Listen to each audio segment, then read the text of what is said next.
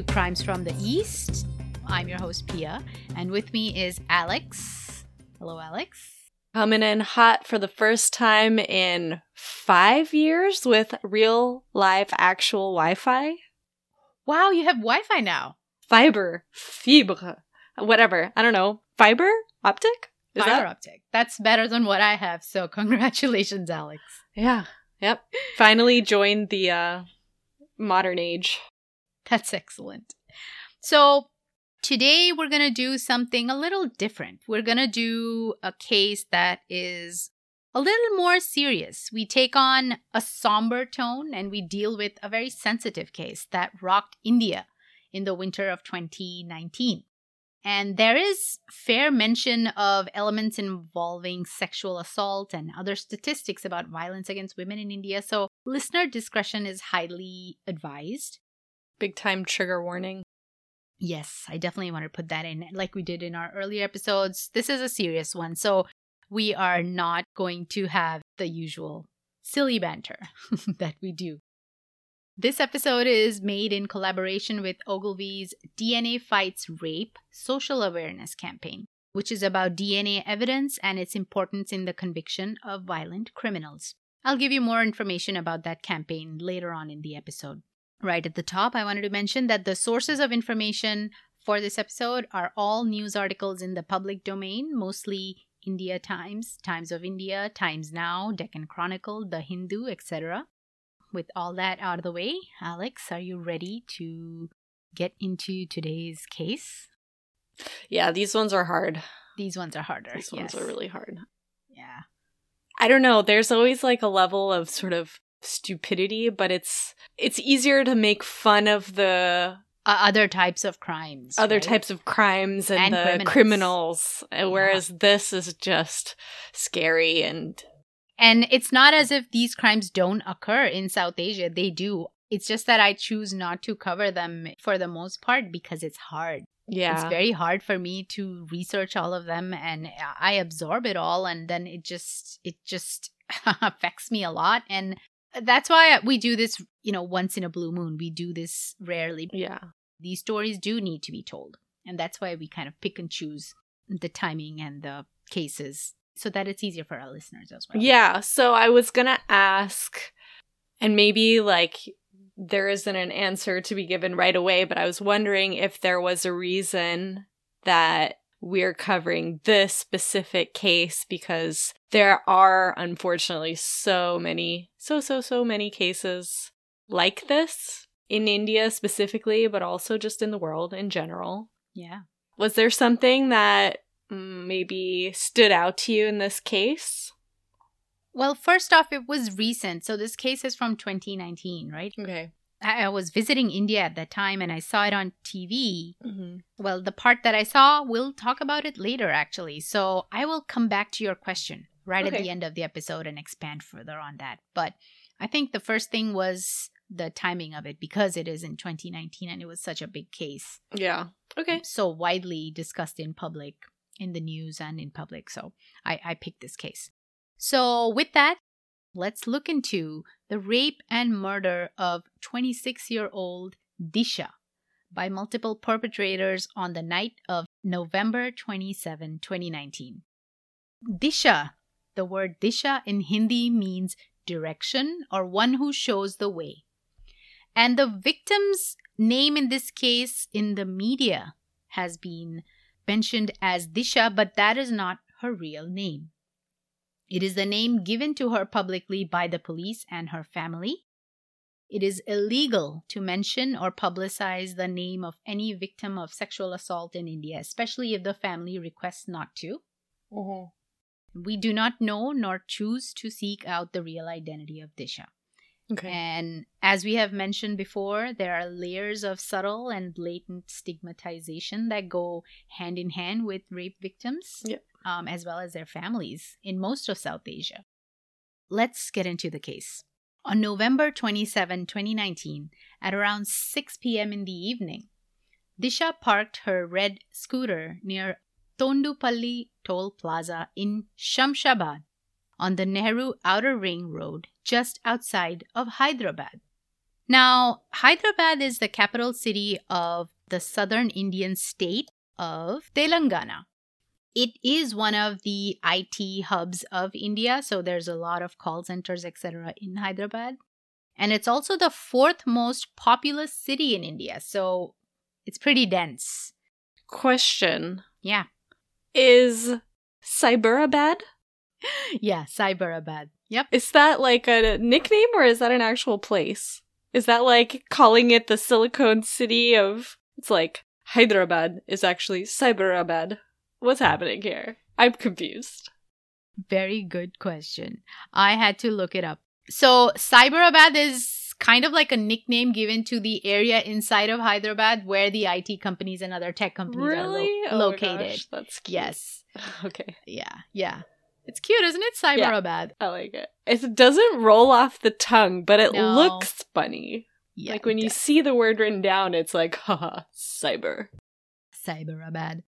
So it's the fourth most populous city in India with almost 7 million residents. Almost 10 million residents in total if you count all the surrounding satellite cities and everything. Mm-hmm. And it has an output of 74 billion US dollars. Whoa. Billion Damn. US dollars. Money. It has an excellent economy. The city itself, like the newer construction in the city, is just beautiful. Back in the day, like decades ago, it was one of the cities that had wide highways. The roads were amazing. It was well planned and they had nice buildings. It was great. I went there in the early 2000s and I was quite amazed because I used to live in Pune city at that time, which is just a total mess if you look at it. It's more organic. More organic, very little city planning. No, it just doesn't make sense. So Hyderabad was like amazing to me. I was like, wow, you can live like this? Like cities can be this nice. Yeah, I'm gonna go. All in all, it's a happening city. There's a lot going on. There's a lot of people. Lots of people, good and bad. On that day, Disha was traveling on the outer ring road. So basically there are huge ring roads outside of the city to kind of circumvent traffic. Yeah, that's what we have in Paris. Well, in France in general, all the cities have rings too. Yeah, the ring road system. Yeah. Exactly. So she went to a toll plaza. Toll booths? Toll booths, kind of like toll booths, yes. You know, the kind where you have easy passes, you just drive through it. Yeah. So a toll plaza is similar to a rest stop. Okay. In the American context, near a toll checkpoint where trucks and other vehicles can park and they rest and they sleep for the night, whatever, blah, blah, blah. Okay, yeah. And a lot of the stop vehicles there are waiting to get clearance to carry commercial goods beyond that checkpoint. So the right amount of tax and fees, etc., need to be paid before they can enter or exit the city. And that's why they have these kind of toll booths and toll plazas near ring roads, which make it a good spot for these trucks to stop. Mm-hmm. And it is also a good spot for cabs and buses to pick up passengers that are either entering or leaving that part of the city. So it's just a natural stop for all kinds of vehicles. And this is precisely why Disha parked her scooter there. She hailed a cab from the toll plaza to visit a dermatologist, in a city called Gachibowli. I apologize to any native Telugu speakers if I'm saying these names wrong. I'm trying my best. So Gachibowli is 26 kilometers or 16 miles away from the toll plaza.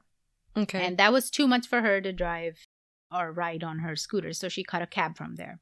She was going to her derm seeking treatment for acne, basically. Okay. Or acne scars. And this is so me at that age. This is what I was doing. I was doing the same exact things. I was going to the derm and fixing my scars. And, you know, you're anxious about your appearance and you feel a little insecure. And you're like, in your head, although I never really wanted to get married, but in your head, these are the things that go through it. You know, I'm going to get married soon.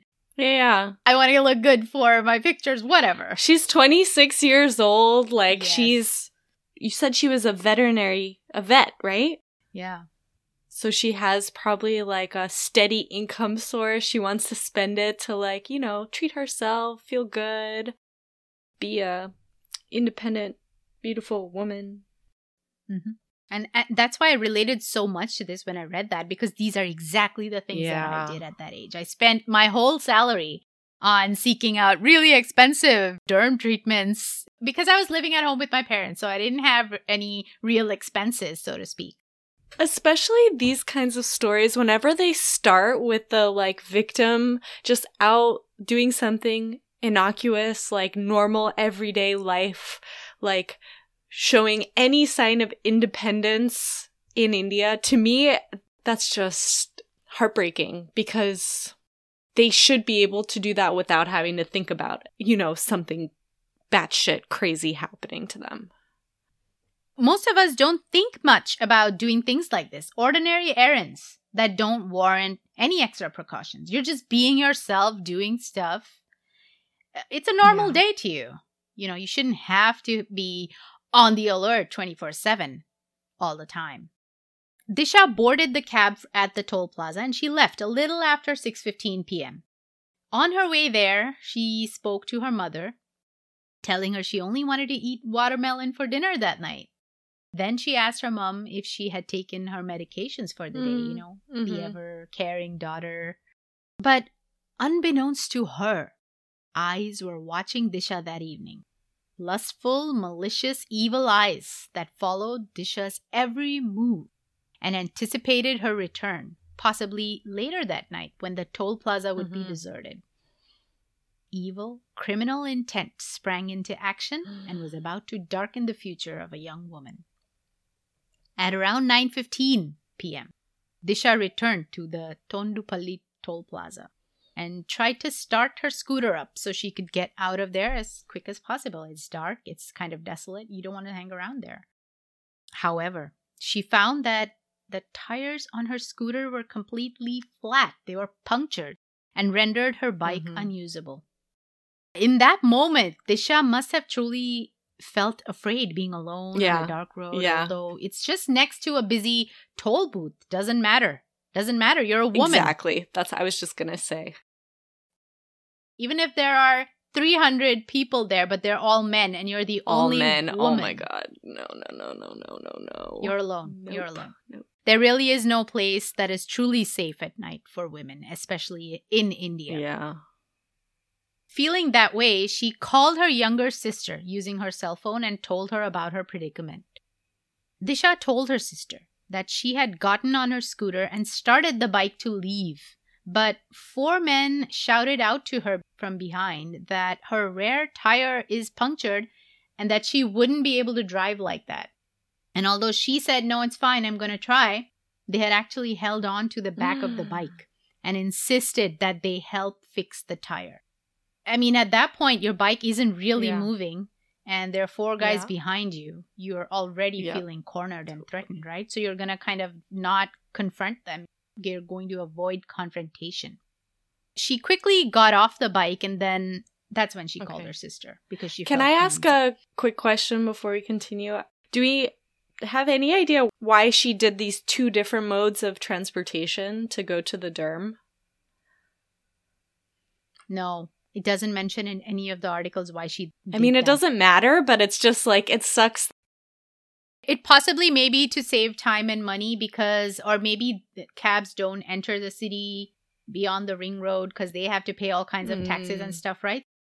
If you sit in the cab beyond the toll booth, it probably saves you another 100, 200 rupees. Because now the cab driver doesn't have to pay the toll either. So he won't charge you for it. It may be something like that. That's when she called her sister when they got off the bike. And she told her sister that she was okay, but she was very afraid of the men staring at her from the shadows. She said that one of them had taken her bike away to get it repaired. No. Just took it away like, I'll get it repaired. Don't you worry. And like I said before, you don't want to confront them because you're alone. You know you're very alone. You're suddenly very aware of how alone and vulnerable you are. And she really had no choice. Actually, she had no choice. And so she just must have said, okay, sure, take my bike, whatever. She's talking to her sister on the phone. So she asked her sister to keep talking to her on the phone till he returned with the bike because she felt incredibly unsafe with those men around. Her sister asked her to call for another cab at once and leave for home, leaving the bike over there. And Disha agreed with her. She said, okay, I'll call you back. And this is where the 6-minute, 45-second call ended. Sadly, that call back never came. And Disha's sister never heard her sister's voice again. When her sister tried to call her 15 minutes later, Disha's phone was switched off. And her family were not able to get in touch with her. That must have been so scary. Like, for the family. Because they actually must know that something bad is happening as it's happening. That just must have been... She told her, I'm alone. There are these 4 guys. He took my bike away. God. Disha knew something was wrong, right? Her instincts were already so high. She was on alert anyway. She knew something was wrong. She called her sister. And yes, I imagine her sister and her family must have totally understood the situation and had known that something is wrong. They immediately left their home and headed for the toll plaza, which took a little time because it wasn't like right near their home. And they reached the toll plaza at around 10:20 p.m. So it's about the family went themselves. Okay. Damn. Yes. They went to the toll plaza and looked everywhere. But they found no trace of Disha. Only just 45 minutes later. They couldn't find her bike. They couldn't find her. They approached the police station another half an hour later because they had to look for the police station, right? You don't just know where it is. This Tondupalli toll plaza is located right near the Rajiv Gandhi International Airport. So the police station that they found closest to the toll plaza was this RGIA police station. It's located directly on the highway and it's close to the toll plaza. But the cops there, instead of helping the family, refused to lodge a case because they said it's not under their jurisdiction. Come on. This is an utter failure of the system. And it shows a lackadaisical, apathetic attitude of these men in khakis, supposed to protect the people of India. If an FIR or First Information Report is refused on the ground of jurisdiction, it is still mandatory for the police officers to record information about the commission of a cognizable offense and forward that same report to the police station having proper jurisdiction. Otherwise, it amounts to dereliction of duty. So it isn't up to the family to run around trying to find which police station, covers this jurisdiction, because in your mind, this is the closest one, so it must cover this area, right? Plus, it's like a crime potentially happening in the moment, It's like an urgent situation, so it shouldn't be like, oh no, we don't deal with that. It should be like, okay, well, we have to find whoever is supposed to deal with this now, and we need to start dealing with the situation now, because, time is of the essence. She's essentially a missing person, right, at this point. Best case scenario. Indians are familiar with these evasion tactics from police. And so Disha's family went to the Shamshabad police station where the RGI police station guys directed them to. And they asked for help there. The cops at both these stations were just apathetic. They questioned the family if perhaps Disha had a secret boyfriend and had eloped with him. Perhaps. Not really being missing after all. It's always, oh, she's just run off. When does anyone actually ever do that? They do that, but it's definitely not that common. And this shouldn't be the first thing you think of. You come to that conclusion after you searched. It's been days. You found no other traces. The phone has been traced and it's in some other location, whatever. Once you've done your diligent duty, okay, then you can come up with all these speculations. At the moment the family comes there. This is just bullshit. It boggles my mind because they had concrete information. They had concrete information about where she was last seen. It's not as if she left her home in the morning at 7 and was gone, right? They knew. And she would called her sister and said, I'm in trouble. I'm scared. Clearly there was enough information for them to have at least started looking for her. There was a trace, but police were inept or just unbothered. I don't know. I don't know what their problem was, but it's pathetic. It was 3 a.m. by the time 2 constables were sent with the family to search the toll plaza. 3 a.m. Disha told her sister she was feeling unsafe at around 9:20. It's 3 a.m. when the cops finally go with the family to search the toll plaza. They didn't find Disha. There was no sign of her or the red scooter. Disha was gone. At 8 a.m. the next morning, 10 hours after Disha's last phone call, a milkman returning from his delivery route near the Chatanapalli underpass noticed something sticking out of a bonfire he had seen there earlier. It was a human hand. Soon, word reached the Shamshabad police station, and the family was taken to the spot by the police, where, much to their horror, they found the burnt remains of a young female victim. There was no means of identifying this body because of the burns, but they noticed that she was wearing a gold pendant on a necklace, and the pendant was that of the Hindu god Ganesha. This is how Disha's remains were identified right there by her sister, as it lay smoldering below the underpass. Other items found there were also identified as Disha's, a torn scarf and the buckle from her purse. Now, what a horrible thing for the family to have to witness. I'm at a loss. I don't know. Did the police think this was a good idea? Do they have zero sensitivity training? But how are you supposed to handle... I'm obviously not the way that they did, but how are you supposed to... The family should never have been allowed to see the remains in that condition, right? Once it's taken into the morgue and the coroner can remove the pendant, put the necklace, on a tray and show that to the family, have them identify that, right? Because eventually DNA is what helps to identify the victim. There was just no need for the family to see her in that state. Can you imagine the trauma from that? No. As the family mourned their incredible loss, the police suddenly snapped into action. They were now determined to find the killers because the public was outraged. The news had spread all over town, all over Hyderabad, as well as the national news media channels. The cops suddenly had a fire under their butt to get going. 10 teams were deployed all through the Shamshabad and Tondupalli areas to search and question along the highway. Disha's bike was found by the road near the underpass with the key missing.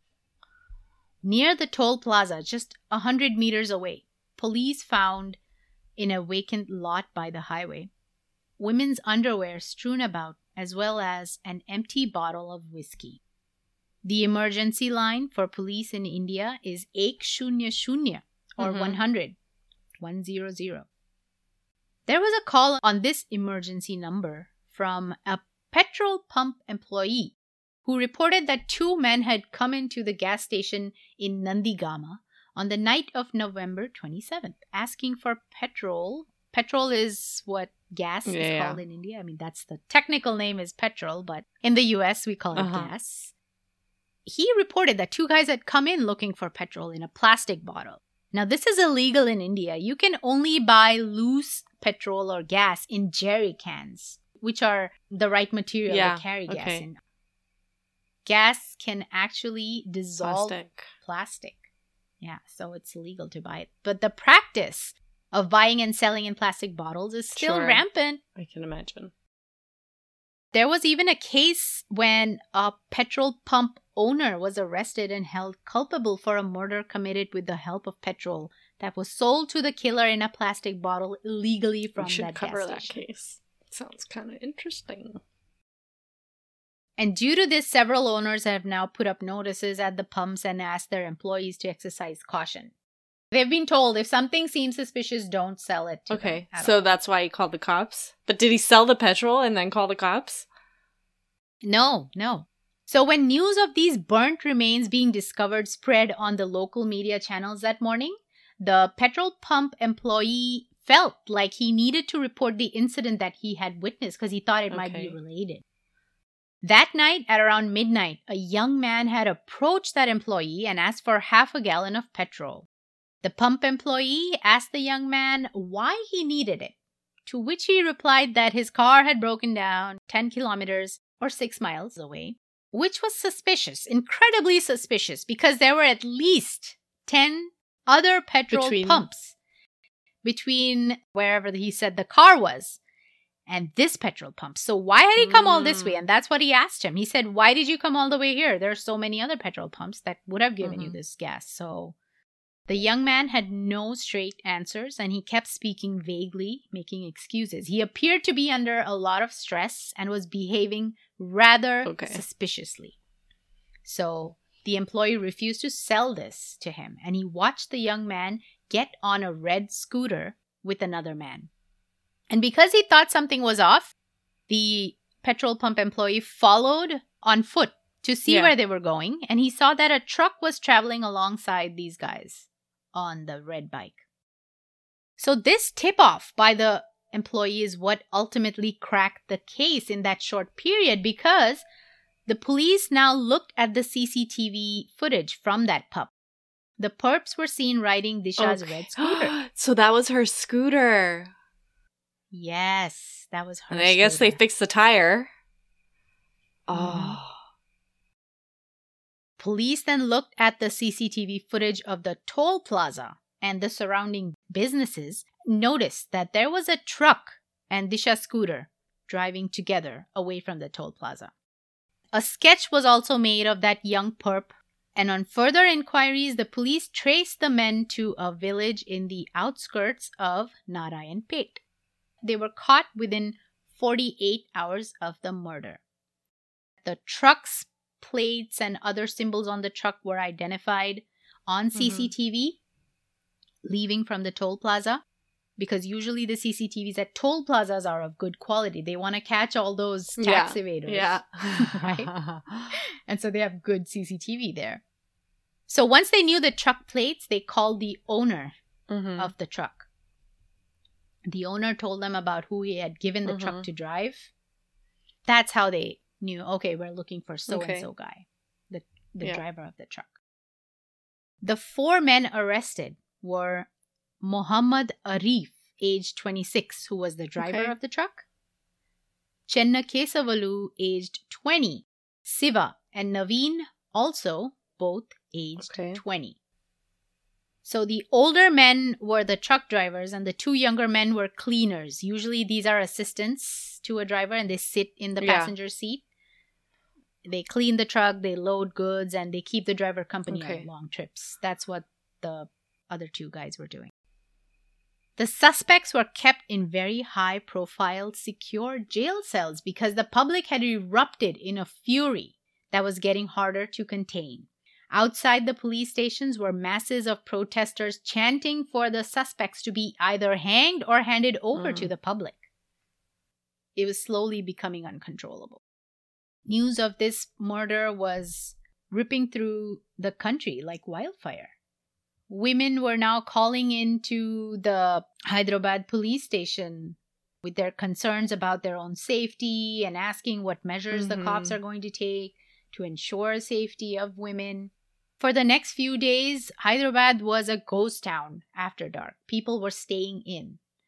No one had the guts to go out at night because this crime had totally taken over the psyche of the city. Over the course of 6 days, the police interrogated the suspects who confessed, and they laid out the gruesome crime that they had committed. Arif, the driver, was carrying bricks from Karnataka to Hyderabad in his truck, but the receiver of the load was unreachable. So he had parked the truck at the toll plaza and he was waiting to hear from whoever the customer was. He met up with the 3 other suspects there while he waited. And the men consumed alcohol, getting more drunk by the hour. At around 6 p.m., they saw Disha parking her bike. They have nothing to do. They're just sitting there drinking. They see a woman park her bike. Now, they knew that any trip in and out of this ring road highway area would take at least a couple of hours, right? it wouldn't be too hard for them to guesstimate that by the time Disha would return, it would be dark and desolate. Especially if she gets there at 6 p.m. It's already kind of dark outside. They decided to entrap and sexually assault Disha right then. What kind of gross conversation is that even? I don't even want to imagine it. This was so clearly premeditated. It was not something that just happened. They planned this. Yeah, that's what really gets me is that, like, she didn't realize when she got off of her bike and into the cab that her fate was already being messed with by some creeps in the background. So the men punctured the bike's tires and they waited to execute their dastardly plan. They waited from 6:15 to 9:15, 3 hours. They waited 3 hours, getting more drunk as time went on. Oh my God. And so when Disha arrived at 9:15, she tried to leave on her bike, but they talked her or forced her or threatened her into letting them help her fix the bike. Just after she hung up the call with her sister, they approached her again. Arif gave her his cell phone number to gain her confidence, right? Because he's like, here's my number, blah, blah, blah, whatever, just to get close to her. Yeah. And then they lured her a little further using her bike as bait. The conversation may have gone something like, all right, your bike is here. Let's go. We'll take you to your bike. But once they were in the shadows, they grabbed Disha and they dragged her away to that secluded spot behind the line of empty trucks parked along the highway. There, they force-fed Disha alcohol and then took turns sexually assaulting her. Oh my God. The roaring of aircrafts from the nearby airport and the steady hum of traffic on the highway would drown out any screams at night in that area. But they still covered her mouth and nose to muffle her screams. This ended up suffocating her to death, and she passed away around 9:35 p.m. 3 guys were assaulting her at this time. The 4th guy had gone away with the bike. Remember, he had actually taken the bike to get it fixed at a puncture repair shop. Okay. He returned with the bike. When he was told that Disha had died during the course of the rape, it made no difference to him. It didn't stop him from further desecrating her remains by committing necrophilia with the corpse. Oh, no. This just goes to show how depraved these men were at this point. So the asphyxiation was kind of by accident? It appears that way. I couldn't find any mention of them admitting to planning her murder. Yeah. It may have been an accident. We just really don't know. Oh. If we had further progress in the case, we may have found out. But as we will see soon, things didn't really go anywhere. The men wrapped up the body in a sheet. They put it in the truck that Arif was driving. And then they drove to 2 petrol stations looking for fuel. They found the fuel at a second petrol station after the employee refused it at the Nandigama pump. They set the body on fire around 2 a.m. below the Chatanapalli underpass. Toxicology reports showed that alcohol was found in Disha's body. Oh. DNA reports received by the police showed that the seminal fluids found on Disha's scarf and underwear belonged to the 4 accused men. Disha's identity was also confirmed using DNA tests. And this is what I was talking about, right? The family did not have to be taken to that spot to look at smoldering remains to identify her. There was just no need. So I was thinking that maybe it was because they wanted to identify that body as soon as possible in case it wasn't hers so that they can move on to the next. You know what I mean? But there has to be a better way to do that. Yeah. Away from the body and then show them to the family, not still attached to the smoldering corpse. Don't take the family to the spot. No. Let them stay at the police station, take a picture, show him a picture of just whatever item it is. Yeah. That was recovered. I mean, this is 2019, right? Krishna. Allegedly, As per the Commissioner of Police of Cyberabad, the men confessed to having committed 9 other rapes and murders in the adjoining regions in 3 different states. What? So they're serial rapers. As per the commissioner, right? Now, there were indeed at least 6 cold cases of burnt remains being found of female victims in that area. So it's not hard to believe that they could have been responsible for them because they are truck drivers after all, right? They are usually the prime suspects in cases like this where you can't connect the murder to a suspect. They're like drifter killers getting paid. That's nuts. However, you do need more than just confessions to rightfully convict for such serious crimes. Confessions are never just enough. Never. Especially since I think you said at some point, too, that a lot of times the confessions get redacted or rescinded afterwards. And when it comes to trial, when lawyers get involved, probably. Yes, so there's confessions in front of police when they're in custody. And then there are official confessions which are done in front of a magistrate in court. So the second one is the one that is taken as official evidence in any case, because usually all suspects will rescind or redact their confessions done in custody. They always claim they were coerced or tortured or brutalized by the police to say whatever they said. But that eventuality of getting a conviction was never realized in this case, because on December 6th, merely a week after Disha's murder, the 4 suspects were killed in an encounter with the police during a crime scene reconstruction and evidence-gathering visit to the underpass. The police claim that the suspects, who were for some reason not handcuffed at all, had grabbed the cops' guns and started to fire at them, so they had to be shot in self-defense. There were more than a dozen police officers and 4 suspects. Okay. Yeah. Somehow they managed to get their guns and shoot at them. I don't know what their plan was, because you have a dozen cops. Even if you get 2 guns, there are at least 10 other cops who can shoot at you. So it doesn't make sense. Even if it's true, it sounds like the situation was sort of set up for that to happen. In India, this is called an encounter. I mean, the word encounter is used in this context in India. You see it in a lot of movies, in a lot of Bollywood movies, where cops will just take criminals that they want to get rid of for whatever reason and then claim it they shot them in self-defense or they were running away or doing whatever. They literally take the suspect in their jeeps, their police vans, whatever. Open the door, push him out, and be like, run.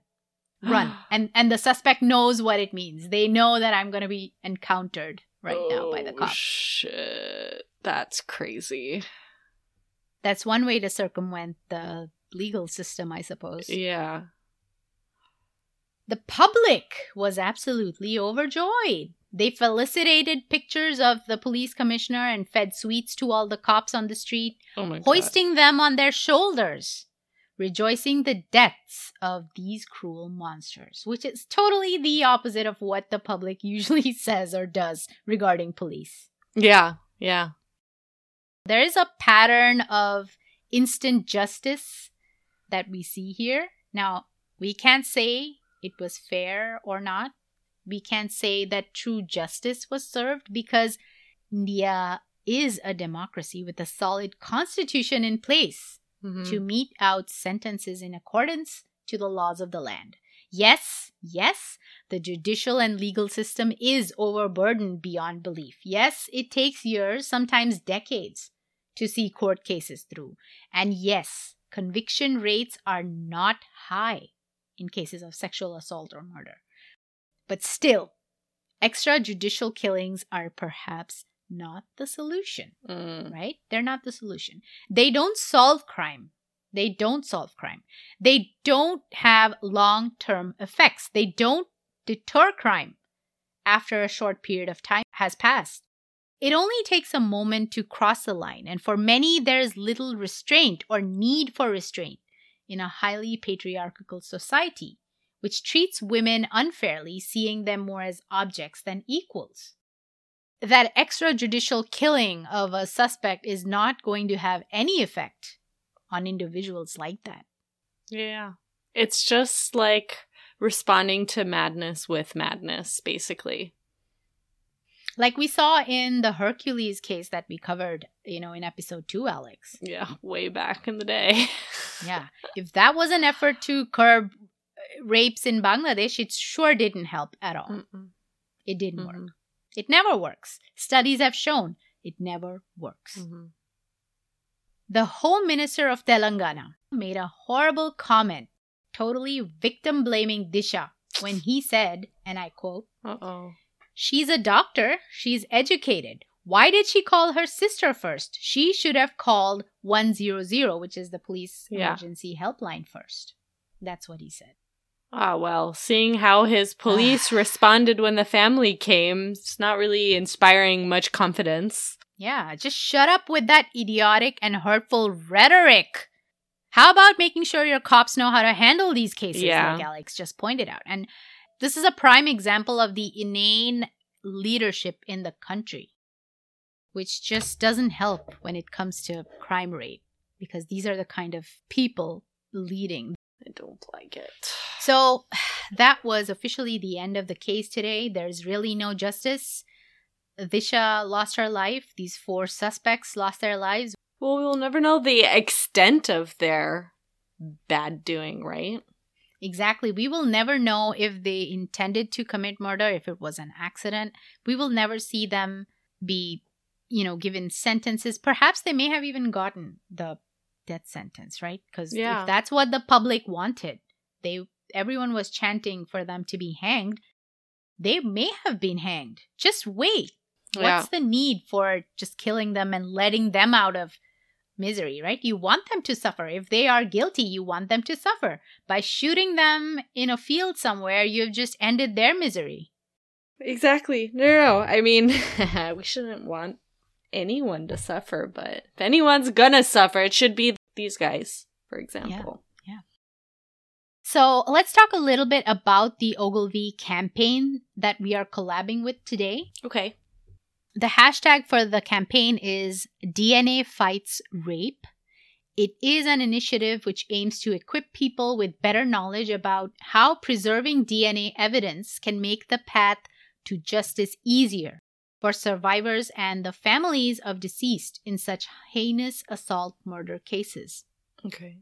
So one of the biggest challenge a survivor faces is in proving the offense while relying on ocular evidence in court, right? Like when in reality, more often than not, there's just no eyewitness in such a case. Yeah.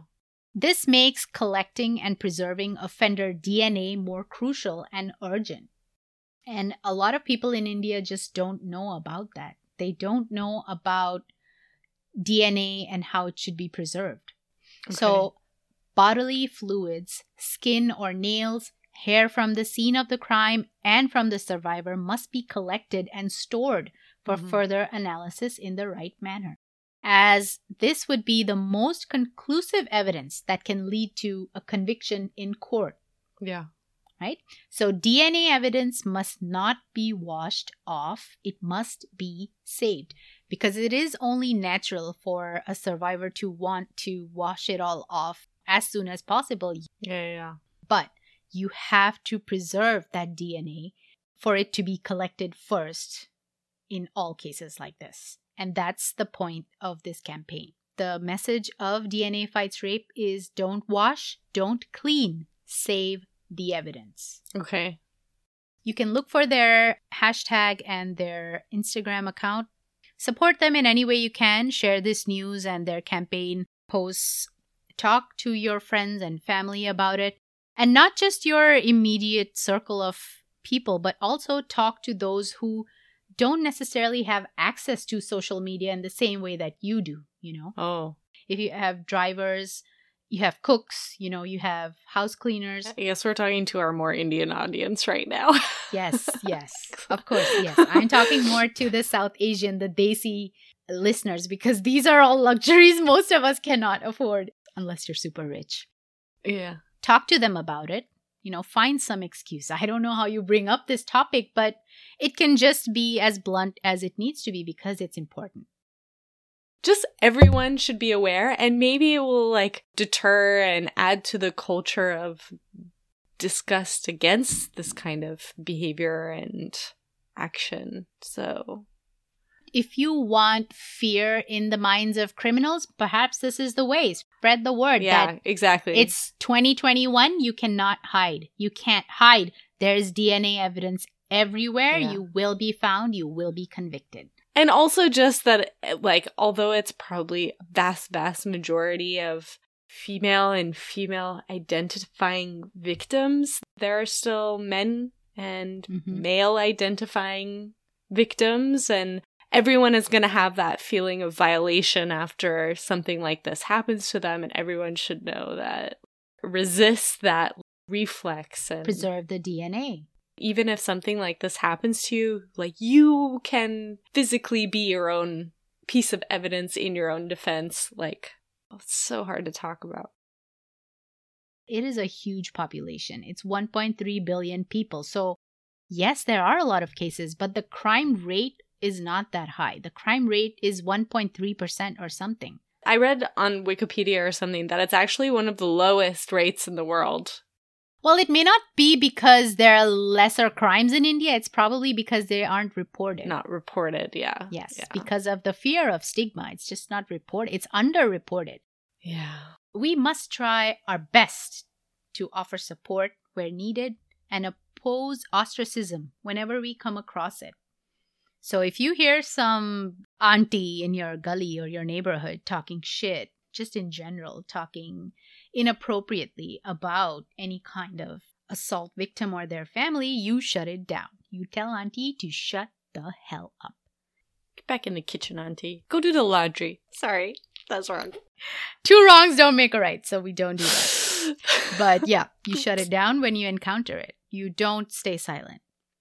We must normalize the idea and access to therapy, counseling, etc. for all survivors and their families. We need that, especially in South Asia, where it's considered almost a second level of stigma to seek therapy, because you must be crazy if you're going to see, a counselor or a shrink or something. No, that's not right. That's not right. We have to normalize it. It's taken a couple of years in the US alone to make it normal. Yeah. That's not the case in South Asia yet. That's my one hope for India and the rest of South Asia. Normalize the idea and the access to therapy and counseling. It will come. If we can thank globalization for anything, it'll be for that kind of stuff, I guess. Yeah. All right. Yeah. You had something to say, Alex?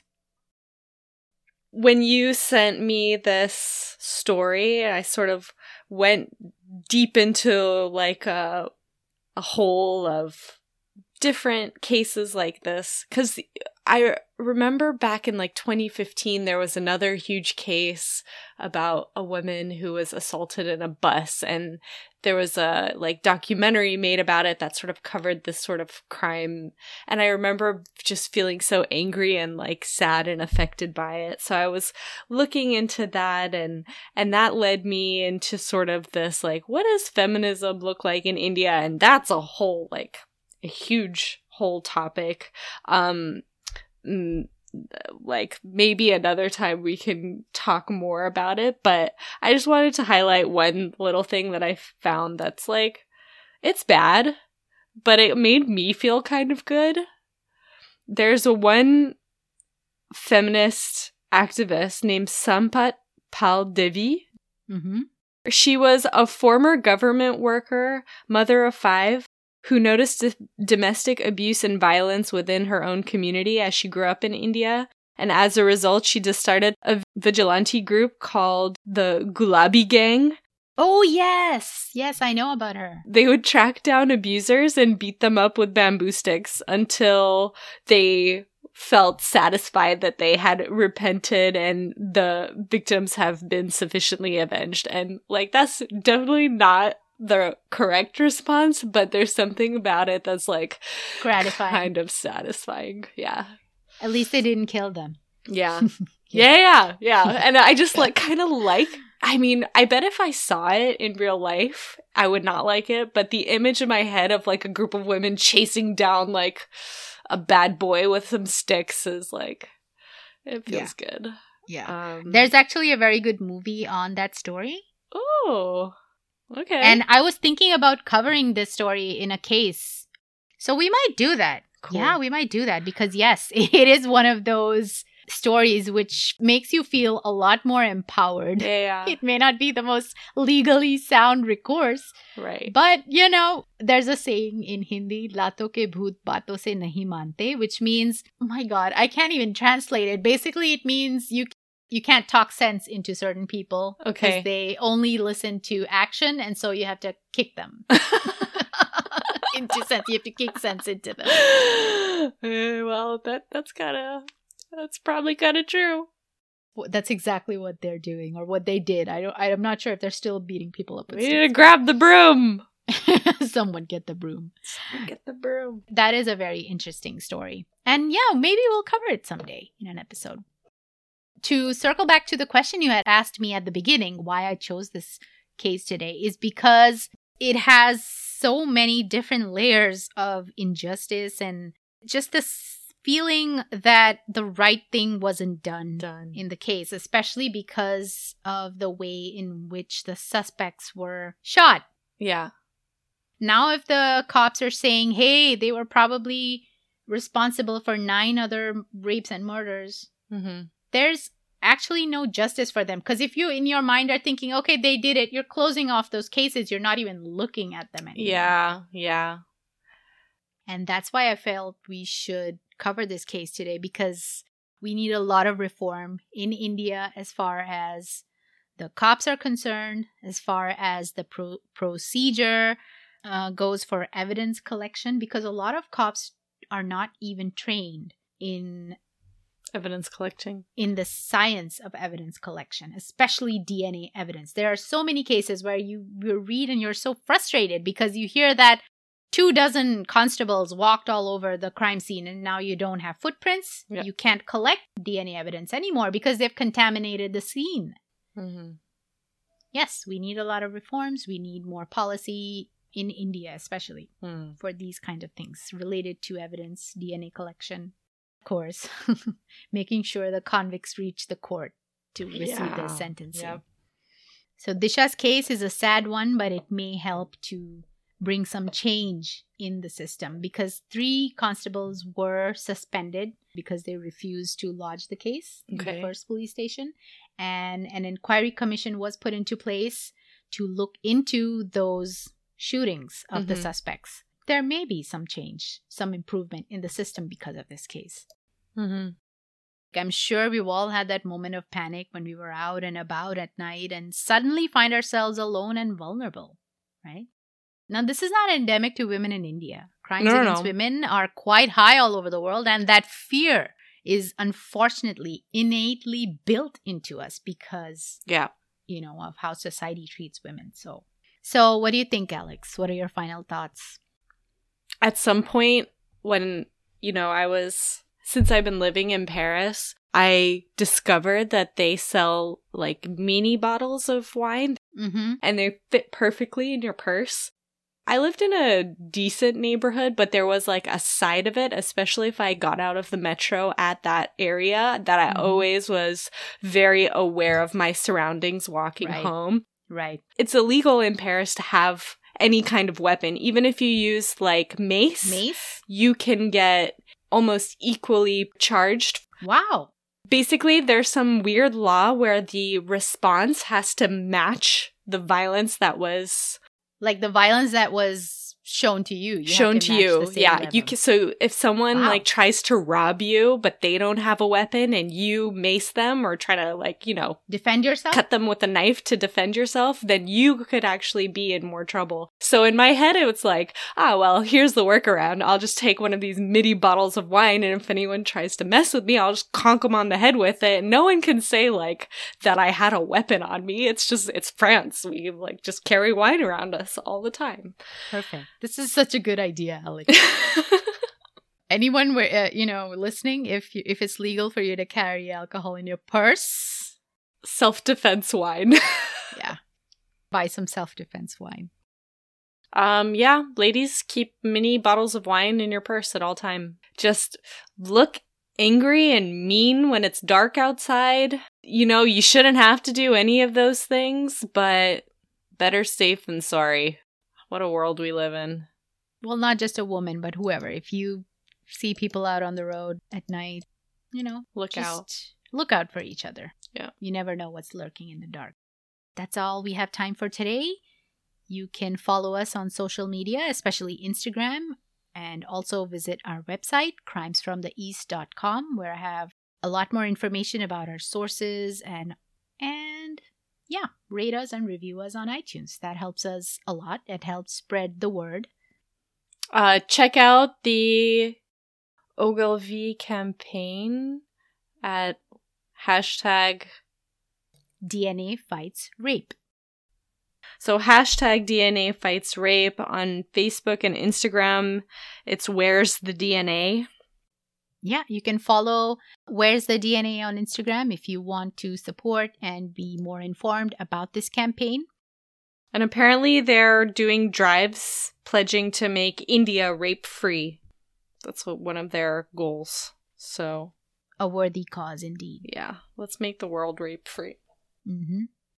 That's it. We'll see you again in a couple of weeks on another episode of Crimes from the East, your Desi True Crime podcast with a little masala and spice. Spice. Namaste. Namaste. Thanks, Pia.